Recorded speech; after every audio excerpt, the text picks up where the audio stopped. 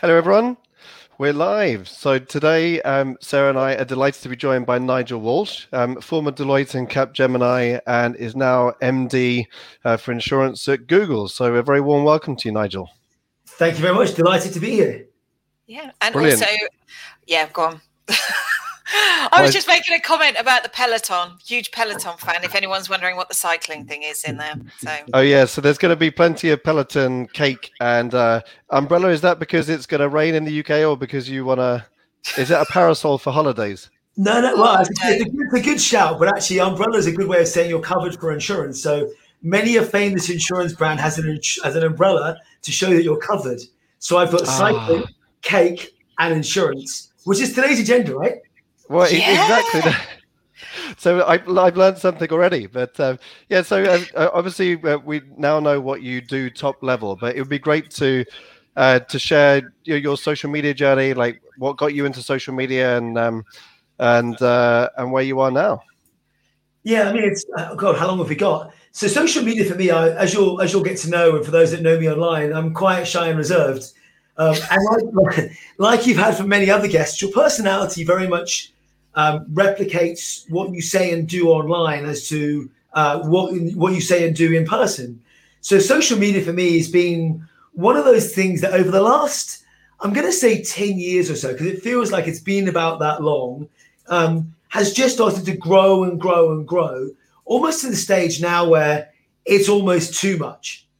You know, there's just so much going on. It's hard to work out where you spend your time and energy. And like many of your other guests on here, I've almost segmented out my social journey into things that are private just for me, public, they can be jumping into a conversation, and more professional. And I think the networks do a really good job of segmenting themselves into different groups. So I've always said to people, you know, LinkedIn it feels like the de facto business network where you go, you know, what did recruiters do before LinkedIn? I don't know, but everything's on there, your history, your profile. Before you meet someone, after you meet someone, you're always likely to go, hey, what's their LinkedIn profile? Just to see who they are and what they do. So it's really, really, really interesting to see. On the Twitter side, I always make that more like jumping into a coffee shop and you're standing in a queue. Who do you bump into?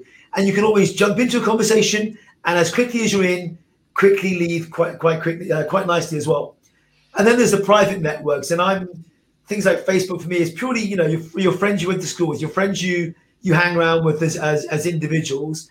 My mum and dad are on there, and everyone talks about Facebook being for older people. My kids think I'm an older person.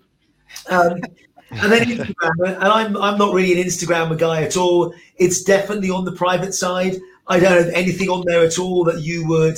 In fact, it's closed. So unless you're following me directly and I've accepted you because you're a close personal friend, then I don't really use it for work whatsoever. So I've done a very good job of segmenting each one of those things into different buckets. And then, of course, we can't have a social conversation without mentioning things like Spaces or Clubhouse and all these new audio networks that are coming downstream. So, and I think it's been really interesting over the last 12 months why we've all sat at home in and during the pandemic. So that's almost my journey over those years. As those networks have developed, I've got into one of them, tried them out, worked out where it fits in my personal life cycle, and then work out where and how I use it best. How do you divide your time up then, roughly? If you said out of one of those social networks, would you say like 50% of your time's in LinkedIn, or how do you, prioritize which one? Or do you just end up, you're big on Twitter, you're on there a lot. I mean, is that your... I love Twitter. I don't know about you, but it's just addictive, right? Because you can jump into conversations and you can learn, you can engage. I like Twitter for a conversation. And that can be, before we were chatting, it could be about fitness. It could be about baking. It could be about issues that are going on in society at any one moment in time.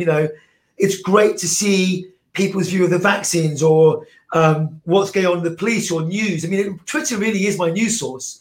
If I want to go and get anything, I go to there first and foremost. Whereas LinkedIn for me operates at a different pace. It's much more, if I'm writing something that's long form, as in I've written an article or a blog post, or I'd like people to engage on a broader topic where I need people to read, a couple of paragraphs, I'll go straight to LinkedIn. And I think what I read, I know that at Analytica we published an interview with you sort of a couple of years back, and the interesting thing that you said, being in insurtech, being influential in that space, is, and I think I'm right in saying that everyday experiences, spark off ideas in your professional life as well. So Yeah. I guess it'd be fascinating to understand a bit about, because insurance, to people outside of insurance seems quite a traditional, slow-moving industry, but obviously the tech and the digital transformation and the everyday experiences are sort of really changing that, I imagine. So it would be good to listen into like how you approach social media and then how you apply it to business ideas. It's really funny, actually. And I say funny, I think James will be very upset with you, Tim, now. Your attitude and commentary about insurance is what we see day in, day out. Genuinely, I have been on this, it feels like lifelong mission over the last decade or so to make insurance lovable. I truly believe, and I know you're both smiling away now, which is exactly the reaction I want people to feel when we talk about making insurance lovable, because we don't traditionally love it. I can't go to my wife and go, hey, I'm going to go buy new house insurance. Isn't that exciting? Because generally not many people get excited by it. You do get excited by, I want to buy new pet insurance to make sure that one of the 3.2 million dogs that we've got in lockdown in the UK is now looked after. Well, who do you go to for that? There's some great insurtechs like Bought by Many out there and many others that bring the passion and enthusiasm for the thing that you love to life. And for me, that's insurance. So I'll be clear, I don't get too excited about insuring my fridge, but the things that I do love, right? The things I do love, I really enjoy working through. So one of the things I like about Twitter is those everyday experiences that I used to get through my commute, through jumping on the train, getting on a plane, bumping into people. I don't know about you guys. I could sit in a coffee shop for hours and watch the world go by. And just through that, seeing the world rather than where we are now, stuck in each other's living spaces and rooms, I used to go, how does that affect insurance? What does it do? And it would always give me ideas. So I'm on Twitter a lot at the moment because I'm always working out what people are talking about, what's important to them, how they will engage. And if you look at the Twitter chat right now around travel, return to air flights, holidays is a big topic right now on Twitter. How does that affect insurance? And those things for me are always inspiration topics to go, actually, what's my next post? How do I write about this and bring it back to, what does it mean for insurance? I don't think anyone will go on holiday again and not buy travel insurance without thinking, am I covered for COVID? What do I need from a vaccine passport perspective? Is that country safe? Where do I go to get the most relevant and real information? So bringing all those together for me is a really quite exciting topic that is underpinned by the opportunity to play around in insurance. Well, I think from my perspective, what you've outlined there is that you're listening on social, and and this is something that I've been writing about as well, which is you're getting inspired by topics and trends and themes that are happening in the market, and then thinking, okay, how does that impact? And that is sort of classic influence and thought leadership. Some people don't like that term, but that is having an opinion about a trend or a theme that experts then can interpret that into their own language and how that impacts their role and what they do. What's the medium for getting that across? Because I know you write blogs and long form content. Have you, what about video and things like that? Have you dabbled in that kind of content? I've done a few, but I'm terrible on video. I'm always getting very conscious of it. And people talk about imposter syndrome. There's elements of this that I find really nervous and really, I get worried. I get, you get your sweaty palms sometimes you go, I'm now live, LinkedIn, whatever else. And I think to people, it's just normal, right? But if you found the topic that you're passionate about and that you have an opinion on, be proud to go talk about it. And if you don't know the answer, it's actually okay to go, I don't know the answer. There is some amazing people in the insurance world that can talk to you to the nth level of detail. I think our role and my job is very much taking that nth level of detail and then converting that into the narrative that allows you to make it applicable and understandable by everyone. So I always, I've got a young kids. I've got a 12-year-old son and an 8-year-old daughter. And if anyone who's got young kids will have been through the phase of why. the 1,000th time. You know this, Sarah, right? Yes. But I love that. I love that curiosity. How do we take that curiosity and take it to a topic like insurance that Tim has now proven he loves so much, and convert that into a narrative that allows everyone to engage? So for me, that's super exciting to go, actually, now take those in-depth things, turn it into a narrative that people get, and then put it out in the format that people like. So I do LinkedIn, as you said. I do less video. People like Robin Kiera at Digital Scouting he's just brilliant. He's on TikTok, he's on video. He is more energetic than I am. You think I'm quiet, shy, and reserved. Robin is even more quiet, shy, and reserved. But I also do the podcast with 11FS, which is they've just dominated the fintech and insurtech space in that way. So I love That's with David Brewer, isn't it? Yeah, exactly. And my co-host on Insurtech Insiders is Sarah Kachansky. It's a love. I want to say we're the Kara Swisher and Scott Galloway of the insurance world. Sarah will probably kill me. No doubt Scott and Kara will as well. But it's just a good way to discuss what's in the news, what's exciting, and as you're doing, highlighting others that are doing a great job in the insurance and insurtech space. Yeah, I think what's amazing about that, and I also I watched a video of Simon Sinek. You probably have watched some of his stuff. He said it's good to be the idiot, and his point was don't try and be the expert. Try and actually translate from the experts that people don't understand what they're saying actually to the broader world. So it's good to not be so expert that you get lost in the detail and make it relevant. So I think what's coming across really strongly is that you stay relevant, you listen to the trends, and you try and be the middleman to then actually have those conversations. You've obviously built up a really good audience and driving really good engagement, achieving that. Yeah, and look, I'm super qualified for his first comment. I won't repeat it in case you capture that on camera. But I feel like I'm super qualified. You know, I get my wife to read stuff. I've had my son read stuff to go, does this make sense to you? Because I wanted to be able to not get too lost in my own world and go, here's why it's really important. I was chatting to someone earlier today and they said to me, what does these acronyms mean? And I realized I was talking in jargon. And I've been around technology for so long, you end up sometimes talking in TLAs, 3-letter acronyms. And you say to yourself, my God, if my mum listened into this, she'd look at me and go, what were you saying?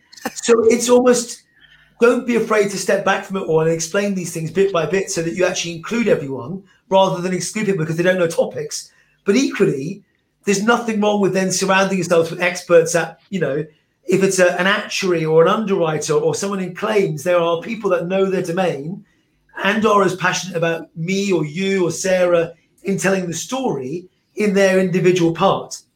For me, it's about how do you then bring it all back and tell the bigger picture and work out where everyone fits in that bigger picture.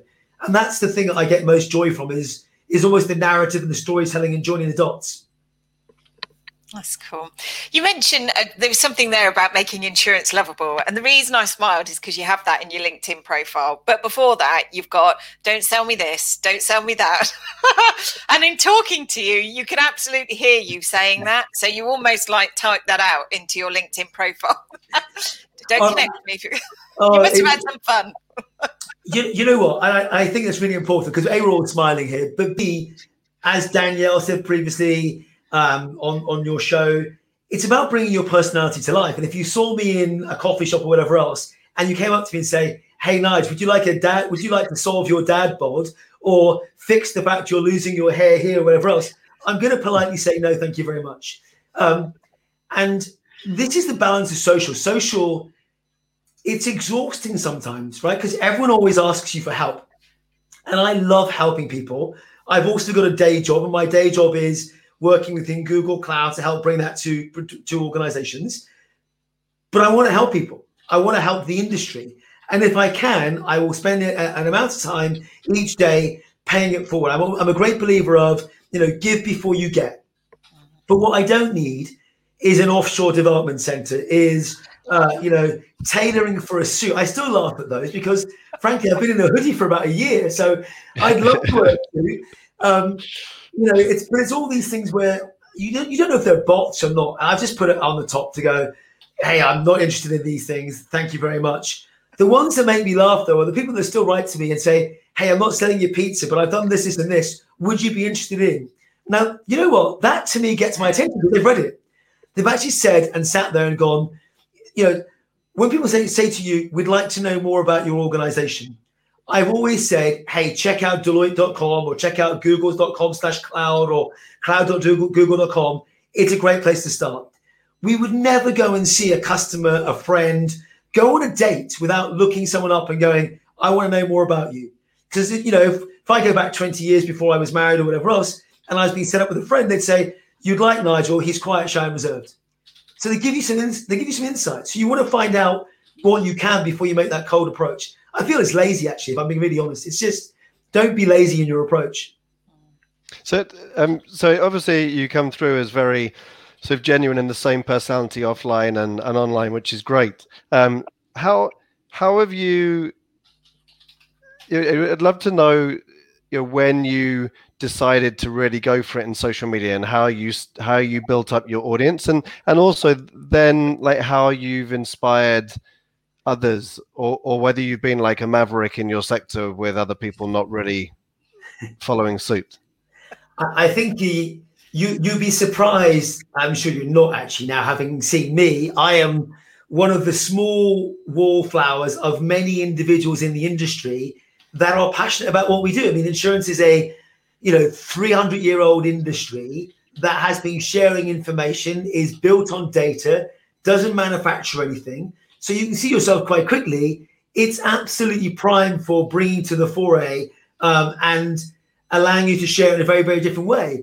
My journey started, I was actually looking the other day, A, preparing for this, but B, because someone else asked about Knight Rider. So back to experiences, I love 1980s TV. I'm 45-year-old man, okay? I know I don't look it. Comments later.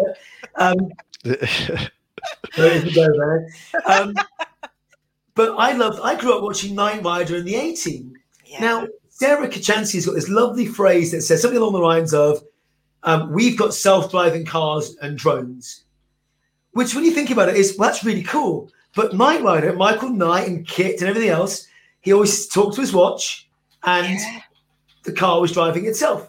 Fast forward 30-odd-ish years, and here we are with self-driving cars, watches you can talk to, devices in your house you can say, hey, what's the time or whatever else it might be, and so much other stuff.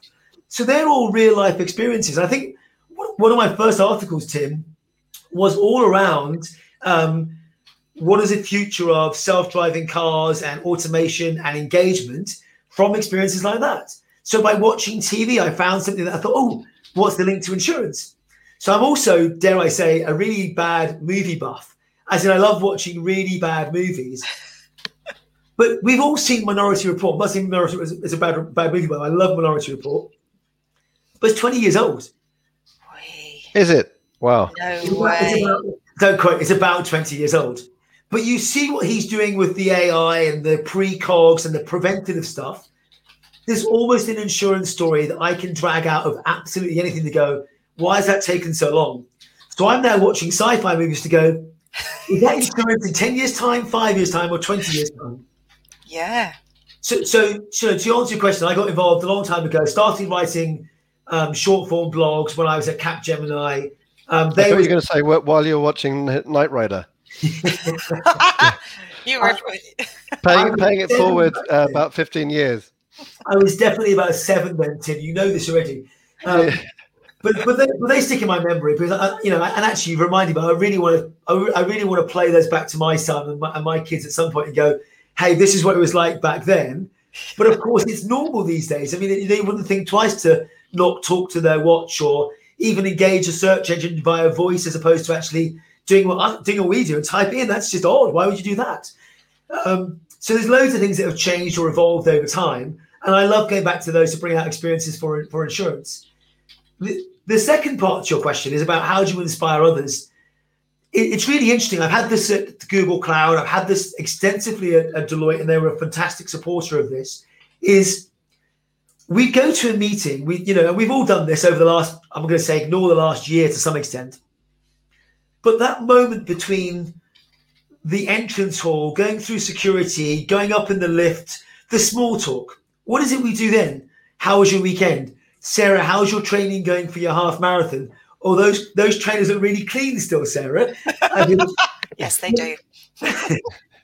but all that sort of talk, where has that gone? And I think you can take that and elements of that and put that onto Twitter. And I get that Twitter isn't for everyone. I also get the safety in numbers. So one of the things that I've coached people on over the last couple of years is, if you're not comfortable writing your own post or blog or whatever else, then do it with someone else. Do it with a partner, do it with a customer, do it with a colleague. There's loads of ways to do it where you can actually get the safety of, hey, we've written this, and you can learn so much from each other by doing it side by side. Dare I say, Tim, if this is you and I, it'd be quite a one-to-one conversation. But there's three of us. It makes it a nice conversation together. So you can have, I think, a group come together to start doing this in very, very different ways that gives the confidence to people over time. Some of my favorite notes I get from people were, Nigel, you encouraged me to write about this. Someone asked me about testing a long time ago. And I won't name her. She was nervous about writing a post. And I said, just start. What's the worst that can happen? I'll happily review it. I'll happily comment on it. I'll happily give you air cover if that's what you feel that you need. But we don't review your words before you sit in a meeting with us. We take you there as an expert contributor. So why would we do the same online?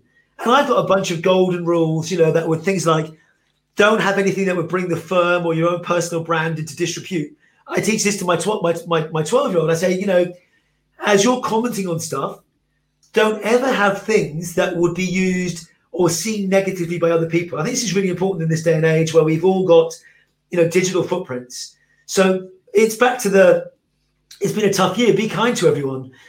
The social place can be quite hard to be into an argument very, very quickly. And I think they only go one way, spiral down. So I'm very, as an insurance guy, I won't make you laugh, I'm quite risk adverse in this way. So I'll happily, everyone's got their opinion, everyone happy to express it. And if it's turning into a debate or whatever else, then I'll happily step away from it and go, hey, happy to have this debate in a different guise. Yeah. But it's a really cautious space to be sometimes. Yeah, and I would imagine in a regulated industry, you have got to be careful a little bit, working with financial insurance. Just the wording in a tweet can be the difference between a financial promotion and not. So it's quite interesting to hear you talk about this, because I think that's where a lot of employees get a bit stuck and they're a bit nervous about being on social. And that's not even in a regulated industry. They are absolutely terrified about saying the wrong thing. And it's a risk. So I don't know what your perspective is on that and what guidance you give to employees around that. I think firms like mine now and previously have done a brilliant job of creating guardrails that will help protect individuals and protect the brand. I think it was Capgemini that said it takes 45 years to create the brand, but in seconds it can be destroyed. And that's very true. So we've all seen bad behavior from employees on LinkedIn, on Twitter, and elsewhere. It's just don't be that individual, right? And it's there's enough support out. That's why I said you can write in numbers. If you write with a partner, Sarah, let's you and I go and co-write something. If I said something out of turn or didn't sit comfortably with you, you'd say it to me, and vice versa. Someone was writing something the other day that they'd interpreted something I'd said in a more aggressive style than I would ever say publicly. And I said, I won't be associated with those words. They're not me. They're not how I portray myself either in person or in writing. So they got changed. So, it's a hard thing to manage, but I think by being cognizant to your role in society, your role for the company, and never bringing that into disrepute, dare I say, I never want to end up at the front of a daily tabloid. And I never want to say something that would upset my mum. So maybe I'm just at that age or that group that would go, I don't want to embarrass anyone in these places. I'm fine to talk passionately about the disruption in our industry or how we can change things or how we can move things forward. But there's no need to be rude or swear or unkind or whatever else. We can do it without all that sort of stuff quite easily. So I think that's really, really good advice. Do you feel like in the insurance industry, there's lots of brand employees that are just scared to to go on social media because of that, or do you think it's changing significantly and people are just being sensible? I think it is changing, and I think the last year has been a real positive way of engaging in different ways. When you've not been able to physically go and see someone, grab a coffee, if you're walking around Lime Street in London or you're in Manhattan or wherever else, and you'd bump into your insurance or financial services client, because often you'd bump into them in a coffee shop. You can't walk down the street in London without bumping into 4 or 5 different insurers in one simple, short walk. I now know why you could spend the whole day in the coffee shop. Honestly, you bump into all of your clients. Honestly, dare I say, it's old-fashioned styles and old-fashioned tools, but you also manage to get more than 1,800 steps in a day. That's a different conversation. Yeah. But I think it's really important. I think if you look at some of the numbers that I saw when I was at Deloitte, specifically for March, and the uptick that they had from engagement of content online, and that was across consulting, advisory, tax, every single facet. I think our advisory and tax team did an outstanding job of partnering up and putting those coffee conversations, or putting that lift to meeting room type conversation online and express opinion has been fantastic. And the uptick they got was, without sharing the numbers, but multiple hundreds of % increase in engagement, because we still want the opinion. I still want to know what Sarah's thinking or what Tim's thinking. I just can't get it because I'm not meeting you once a week or once a fortnight or bumping into you on the project. So there is a desperate cry out in my mind for, I'm going to use the word expert, I'm not a fan of the word expert, but expert opinion on things that matter to those individuals. It could be the regulator in the US or UK has come out with a new regime or update to a policy. Well, what's XYZ's interpretation to that? What would it mean to my industry? How does it affect me? And that can be put into a series of tweets or a LinkedIn post or a Pastel post or many other things that are out there, that you start to get those opinions and feedback quite quickly. Yeah, we have actually got a point here from, correct me if I'm wrong. Well, you can't correct me because you can't talk to us. So I'm really sorry if I get it wrong. Priya Ranjan, who said, "Hi, Nigel. I don't know if you know this person. How do you keep your inquisitiveness alive day after day and maintain the motivation for yourself and your team?" Great question. My motivation is truly back to making insurance lovable. And I'm not going to rest till we get more people excited by it. It might be a long ride. I get it. Once I get a tweet from Tim saying, "I love insurance now, Nigel," I'd be happy. In fact, one of my colleagues said to me the other day, maybe I'll just not like it as much as I don't today, or something like that. So we'll get to progress. But my motivation is we have so much opportunity to go. We've learned from retail experiences where you can do click and it's at your house in a couple of hours. We've moved almost every industry where we transact on a regular basis to this digital medium. But insurance is typically, in the retail world, an annual policy, or in the commercial world, you've got professional risk buyers. I just think in a world where we manufacture nothing, and I started my career in in IT for a manufacturing environment, where you saw physical goods going in one end and finished products coming out the other. We manufacture data. So my motivation is, how do we tell that narrative better that allows you to live a healthier, longer, safer life going forward? And if we can get that to more people, then I think that's a great opportunity. Motivating the team to me, it's the same way. We have probably the best capability in the world around, machine learning, data, intelligence, and all those things.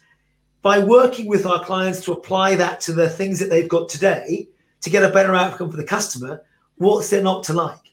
And that was the same in any organization that I've worked at. It's almost, how do we bring the power of our organization, whether it's execution capability in Pune or Hyderabad or the UK, whether it was building businesses and bringing together. I've talked about this before. My previous role felt like I was Iron Man. I'm a big Marvel fan, as you can see from the Lego characters up that side. And I always think it was the Avengers, because if you wanted the team, you just go bring more people. And you bring experts that were great at advisory or audit or consulting or technology. So that whole teamwork of bringing all those folks together was what got me out of bed in the morning, got me excited. I've kind of got a vision in my head. I think instead of that Peloton mug, you need like I Love Insurance mug. I think I need to get you on, Nigel, to send it to me. I've swapped. Look, you talk about building communities. Matthew and the team and Robin at Instead London, after my last podcast, sent me a lovely mug with my face on it, which gets no end of laughs in the household. They go, God, I'm drinking out of Daddy's mug again.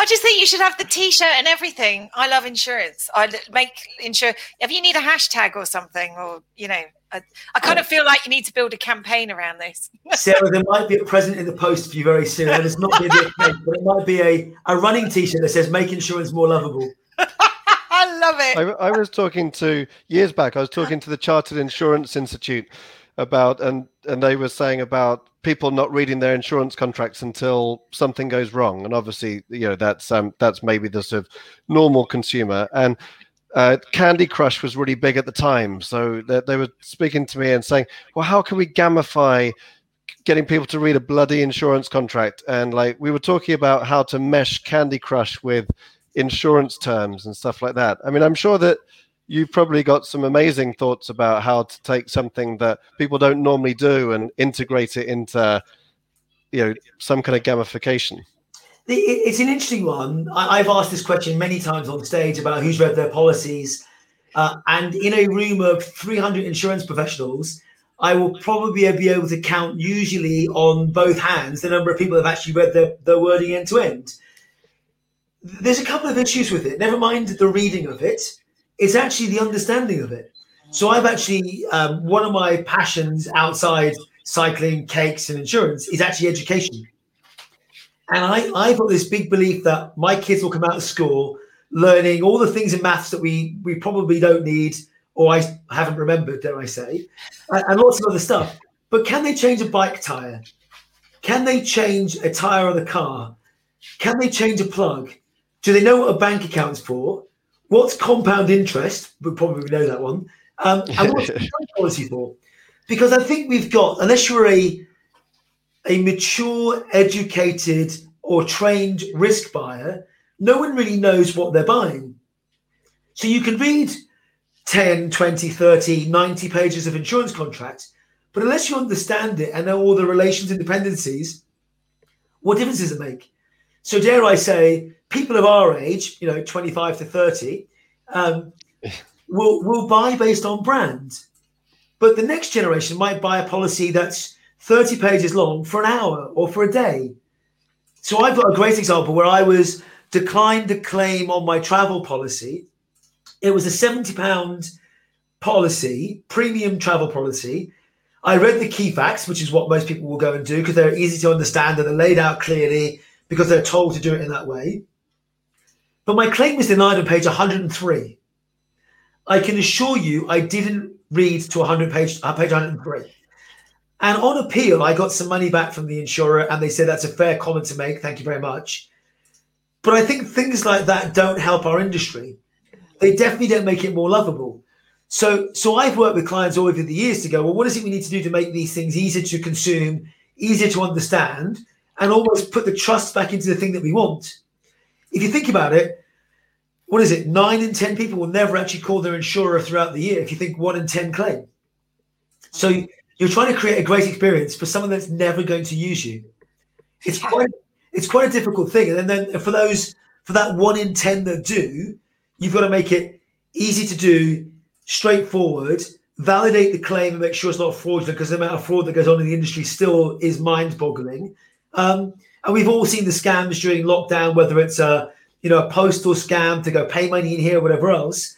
We're behind all of those things somewhere as an insurance policy, whether it's cyber or otherwise, to make sure businesses can still run.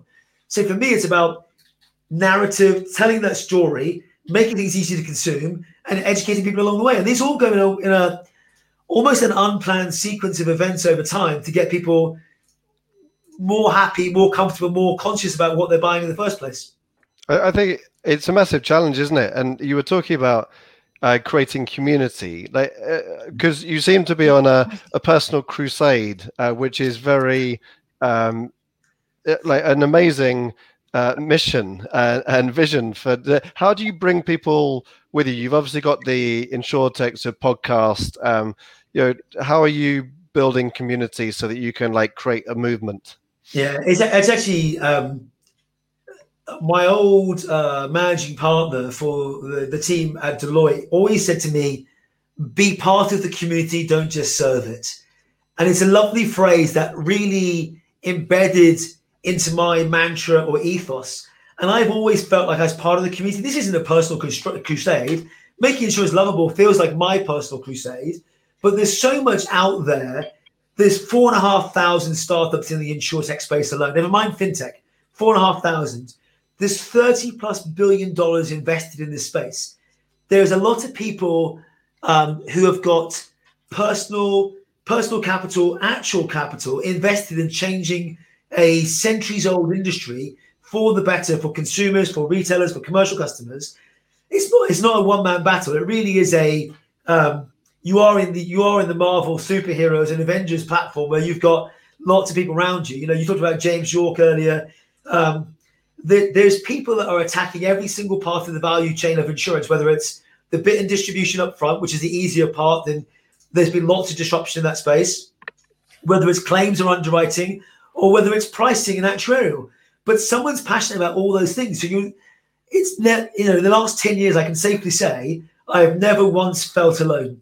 There's always someone else to go to. That back to writing, you can go, hey, how are we going to fix this? It's fundamentally broken. We can make it 1% better, 10% better, or make it a moonshot. If we were going to start from scratch, what would it look like with a blank sheet of paper? So there's some great people out there to go work alongside with and partner up to go change it together. Mm-hmm. There's a question I've got in my head, which it's completely not relating to what you've just been talking about, but I'm intrigued because I've seen your cakes on Twitter and I am a baker myself, so I just can't not go there. Sorry, Tim. The insinuation was I wasn't keen. I'm very happy to go there. I'm just not very good. You're not on Instagram. You mentioned it earlier, and that's quite a visual platform for sharing cake pictures. And there's a massive baking community on there. Is that a conscious decision not going on Instagram, or? Well, so for work, I'm not on Instagram. Personally, I follow my stream is usually cars, fitness, or cakes, or dare I say, just food in general. So people like Joe Wicks is either exercise. I mean, it's honestly, it's just always looks great. I've always had a sweet tooth, which is great. And there's probably not many weekends that have not gone by where we've just whipped up a Victoria sponge or, I love baking with the kids. The kids love getting involved. Again, whether it's licking the bits on the mixer they shouldn't be mixing, because we keep saying salmonella and all that sort of stuff. But it's just a great way of getting involved. We've tried loads of stuff. Like everyone, I'm sure we've made banana bread. We've done all the things that happened during lockdown. And they've been generally good fun. And we've tried lots. We've made pizza and everything else. It's great for the kids to see. It's great for the kids to get involved with. It's the only reason I do the exercise, to be fair. Otherwise, I'd be the size of the house. But I've thoroughly enjoyed it. And, it's back to being human. There's so many people out there that I've met that enjoy recipes. Danielle, for example, posted something a while back about kombucha. Now, I've never tried making kombucha, and I think her sister said, Nigel, here's the recipe. Now, her sister's big into cycling and everything else. So you start to branch out quickly to go, actually, there's things that are relatable to other individuals that will create those connections that we can't do as we're walking into coffee shops or elsewhere. So for me, those are, as I say, fitness, cycling, insurance, obviously, baking, and so much more. But it creates much joy, and everyone loves eating the cakes. I mean, I can't remember what I made last week. I made something, and everyone goes, I'm not going to eat that. I made a pineapple upside down cake. Oh, that was in a recipe. I felt like hyacinth bouquet. For anyone who doesn't know, go and look up hyacinth bouquet, and you have a good laugh.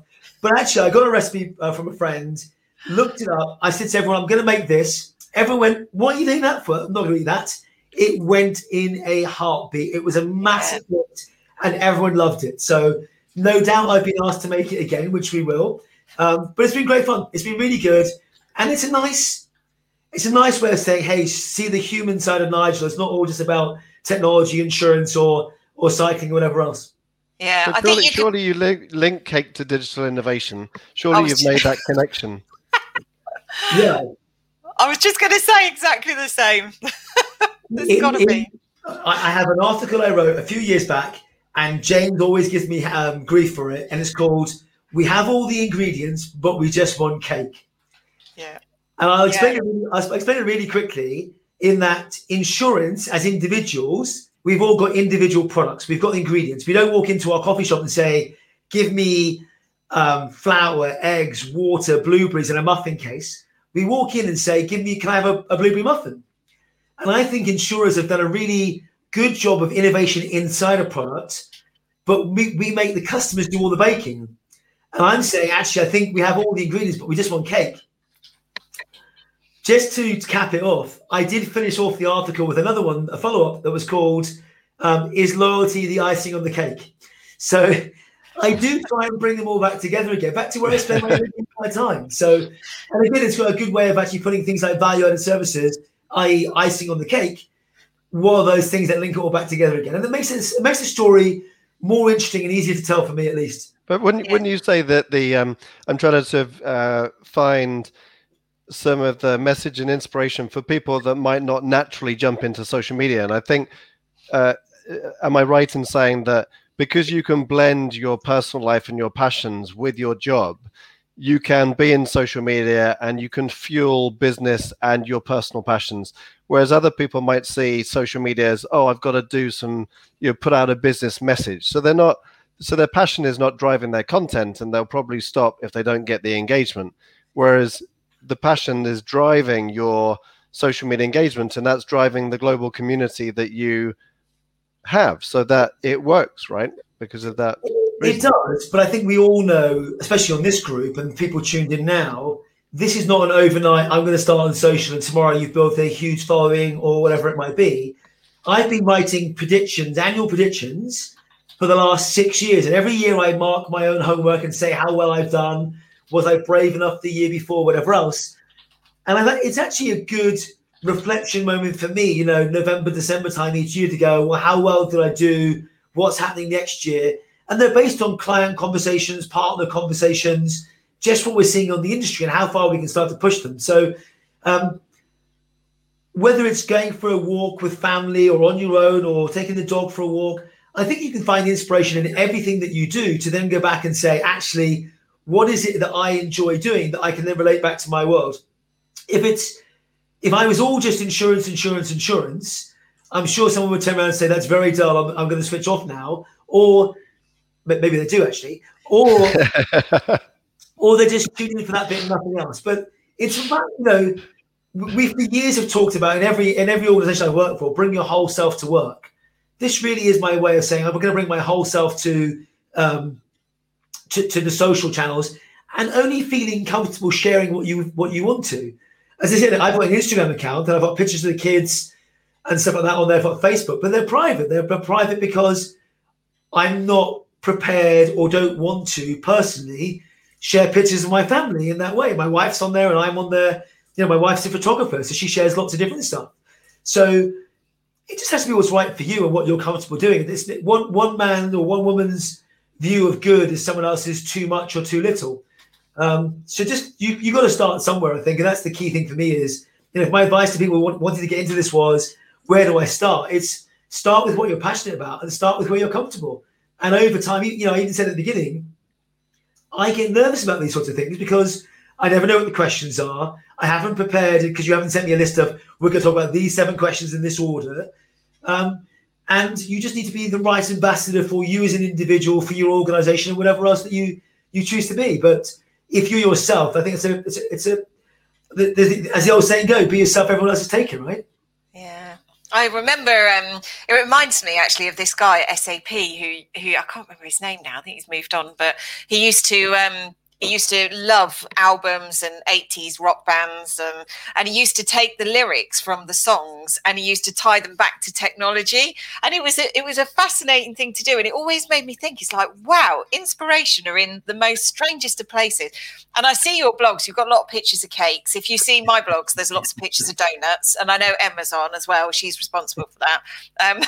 But I also wonder whether, your predictions about watching Minority Report, which I can't believe was 20-ish years ago, but you could write some content around that, couldn't you? So that is fascinating, like looking back at that and showing our kids and relating your movies into your content. It comes from everywhere. I mean, the community outside, the other thing I would say about the community actually is wherever you choose to engage, I always worry about echo chambers. How do we make sure we're not stuck in blinkers of you've only just seen X? And I love engaging with other people and following other people, making sure I'm not just purely in the insurance technology and nothing else, because that would be, or that could be perceived to be blinker to what else is going on in the world. So I follow lots of stuff around technology in general.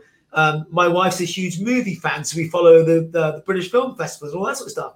And seeing all these things that you wouldn't normally see, for me, brings in other perspectives that you then think to yourself, oh, what can I learn from that? How does that apply to my world? And that's true about whether it's London or the US or Australia, understanding how different markets and cultures work. There's so much out there. It's just really nice to always be learning. And I think that's a really nice point to be. Don't be closed to any of this. There's multiple ways to look at these things. And that's what I love doing, is taking, what's Danielle and I started out about the same sort of time. I saw your stuff around Christine and Team GP.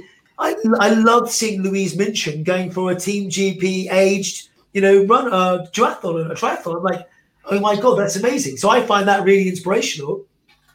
What can I do to bring that into my own world, to go, how is that going to set me a goal to then do something later on? I'm dare I say, I'm quite goal orientated. So whether it's being on the bike every day to get my little blue box on the Peloton, or fasting every day, or now drinking enough water, all these micro habits. James Clear, I don't know if you've come across James Clear and the book around habits and stuff like that. The really interesting things where you start to get these micro changes you can make to be better than you were before. And I think that's, for me, my motivation is, I've tried lots of, dare I say, I've always struggled with things like weight, for example. So it's always been up and down, probably because of the cakes.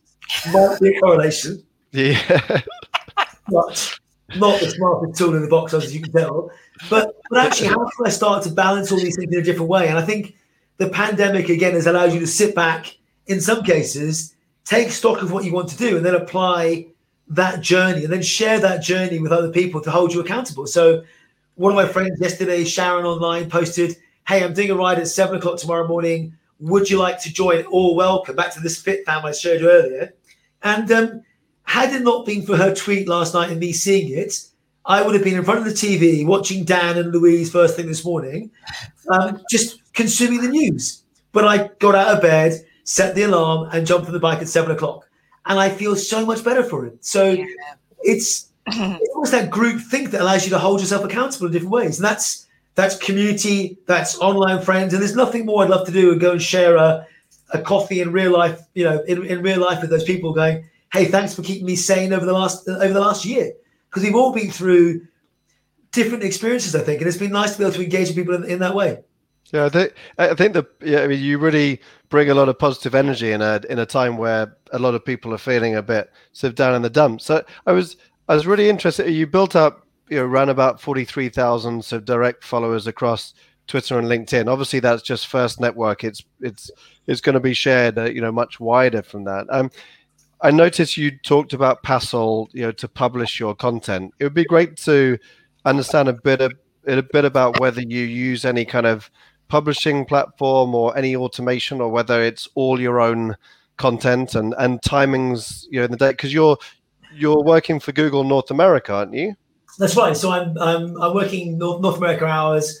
So your first question. So Passel, again, back to a really charismatic, positive, passionate individual that shared some of the same passions I did. So David Kirk, who's now moved on from the organization, big cyclist, literally like 6'7", I think. Loves running, super fit, always engaged online. Loved what he did, loved the idea behind Pasta. It was used inside Deloitte and many others. But it was a great way to get, I think we started with something like 20 authors and now is up to the multiple hundreds because it's easy to use, easy to engage and add commentary to articles or anything else that are out there. It also gave the firm the ability to review the cycle to make sure, back to the approval process, to make sure we would fall within the right guardrails. So the firm did a really good job of working together with Paston in that instance. I'm a big fan of what they've done. Do I use any tools? I use things like Buffer now and then, or scheduling tools. We've got some stuff internally that we use for scheduling stuff. I'm almost in a love-hate debate with it though, and I can't work out what side of the fence I sit. I don't mind scheduling stuff if I've got too many things to say all at once. I mean, if you follow my habits on a Sunday morning, I get up first thing before the Sunday pyramids on the Peloton, and I read the Sunday Times. And often you'll see me just post articles from the Times to go, I've just read this is really interesting. But I look back and I go, oh, I've just tweeted 8 things or 8 articles, and then nothing for 9 hours, because I'm then spending time with the kids or whatever else. So times like that, you do think, actually, this could be scheduled or could be used in a different way. Or you could say, this is really important, I must schedule it now. So I haven't worked out the right answer to automation. There are things that you could use for scheduling, which I do use now and then. And then the hours of the day is a really interesting one. I mean, I think there's folks out there that can say, how do you turn one piece of content into 20 or 30 different things? So, doing a podcast or a live stream like this, we promoted it in advance. We'll share it afterwards. Hopefully people will watch back in it. They'll come back to me and ask me questions or ask you guys questions. It's just how you make the most out of all those things. And you break it down into individual parts that are then bite-sized for everyone to use. So I'm not sure a straight answer on that one. I feel the authentic Nigel wants to do everything myself, but I also know that's not scalable. But your blogs are written by you, though, aren't they? I can hear the tone of voice in there. All the mistakes, all the spelling errors, which is why I have Emma review them, are written by me. All the exclamation marks and the full stops and the 2 spaces after the full stops are me. And I get told off about it all the time. So, in fact, actually, you know what? I've released so many over the years. I love when people come back and go, hey, you got a typo over here, either public and private. I find that as a term of endearment. I saw one the other day for a friend, and I said, hey, you spelt this wrong. I did it in private because if that was me, I'd like them to say the same thing about my stuff. So they are all mine. I've been involved with a whole host of folks that have written stuff or taken quotes from me and turn those into things over the years, but all the blogs are mine. I probably have, at any one time, 10 or 20 draft articles that are in my mind that I've just started writing down thoughts that are half finished or in bullet point form that need to come out at some point when I've got time to go, hey, I want to go talk about quantified self. And that's a big one for me now is with a year of data out of my exercise, my heart rate, my blood tests that I do on a quarterly basis. What do I now know about Nigel that I can make sure I'm around for longer for my kids to annoy them for as long as possible? So there's loads of things like that I want to start putting on paper and building out over time. That's fascinating. Well, I don't know where you get the energy from, but I do. It's all the cakes. So cakes and cycling basically equals social media energy. Probably if there was a mathematical equation that you could have learned at school. Which should have been wrapping it back to the education element. But we probably have to go soon. I mean, we could speak for hours, on this. And really, really good to meet you, Nigel. I think you've just given so much, education to our audience, and also you're turning. I think when we work in tech, then the more boring the product is perceived, but the more you can turn the outcome into really something interesting and fascinating is a good place to work. Because if you're selling holidays to the Maldives or something like that, it's actually quite hard to innovate or to write content about that because it's too interesting. Honestly, I think to your point and to Sarah's point, everyone's passionate about something. And if we can bring that out through the channels that we currently or that we choose to engage on, whether it's Snapchat or Twitter or Facebook or anything else that's out there, just be yourself. And if you can be yourself, then people will either engage with you on those topics or they won't. But you'll find your own niche and audience over time. You know, my kids play Minecraft. I have absolutely no understanding of it whatsoever. I can't get my head around it. But you can go online and find videos of people watching other people playing Minecraft. I'm like, I don't get it. I don't. They've got books out the library and they're finding monsters and portals and things. I have no idea.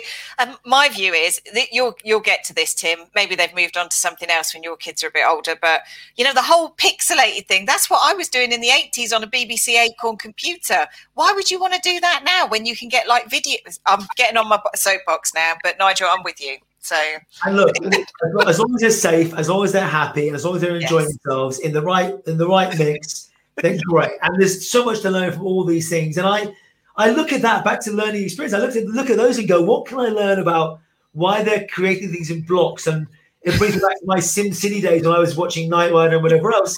To go, it hasn't moved on all this time, but it's really interesting to watch and then try and build a story. I haven't yet built a Minecraft insurance story. Maybe there's one there. Yeah, well, I imagine. I was going to just say, so to wrap this up, but you mentioned something earlier on that I was really fascinated to ask. Are Google doing anything with Clubhouse? And if so, what would you kind of advise brands to do on Clubhouse, if anything? Yeah, so for clarity, I am definitely an employee of Google, not a spokesperson for Google. And I also work in Google Cloud. You'll find many of our employees participating in rooms in Clubhouse, for example, and some amazing experts. So back to people that are passionate about what they do, you will find people talking about Kubernetes or GKE or loads of other things that are where people go and learn these things way over my head.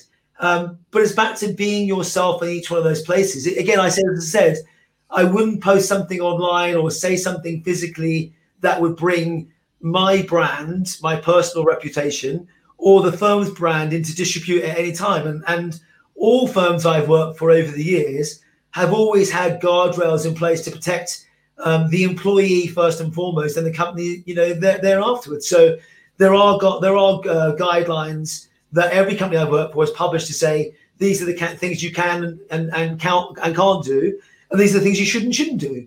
But they're all back to being ourselves. I mean, so are you encouraging people to host rooms, or is it just really an organic, just join the rooms you want, participate? I'm working with so I'm on a team myself, for example, where I co-host spaces with individuals around the insurance industry itself. And for me, it's about the industry topics and the areas that I'm passionate about. So the folks that engage in multiple different ways. Nice. Yeah. Well, thank you so much for coming on, Nigel. It's been an absolute pleasure to speak to you. And for anyone listening there, you can get some additional employee advocacy interviews on the Analytic & Tribal website under our resources section. So thank you again, Nigel. Yeah, thank you, Nigel. It's fascinating.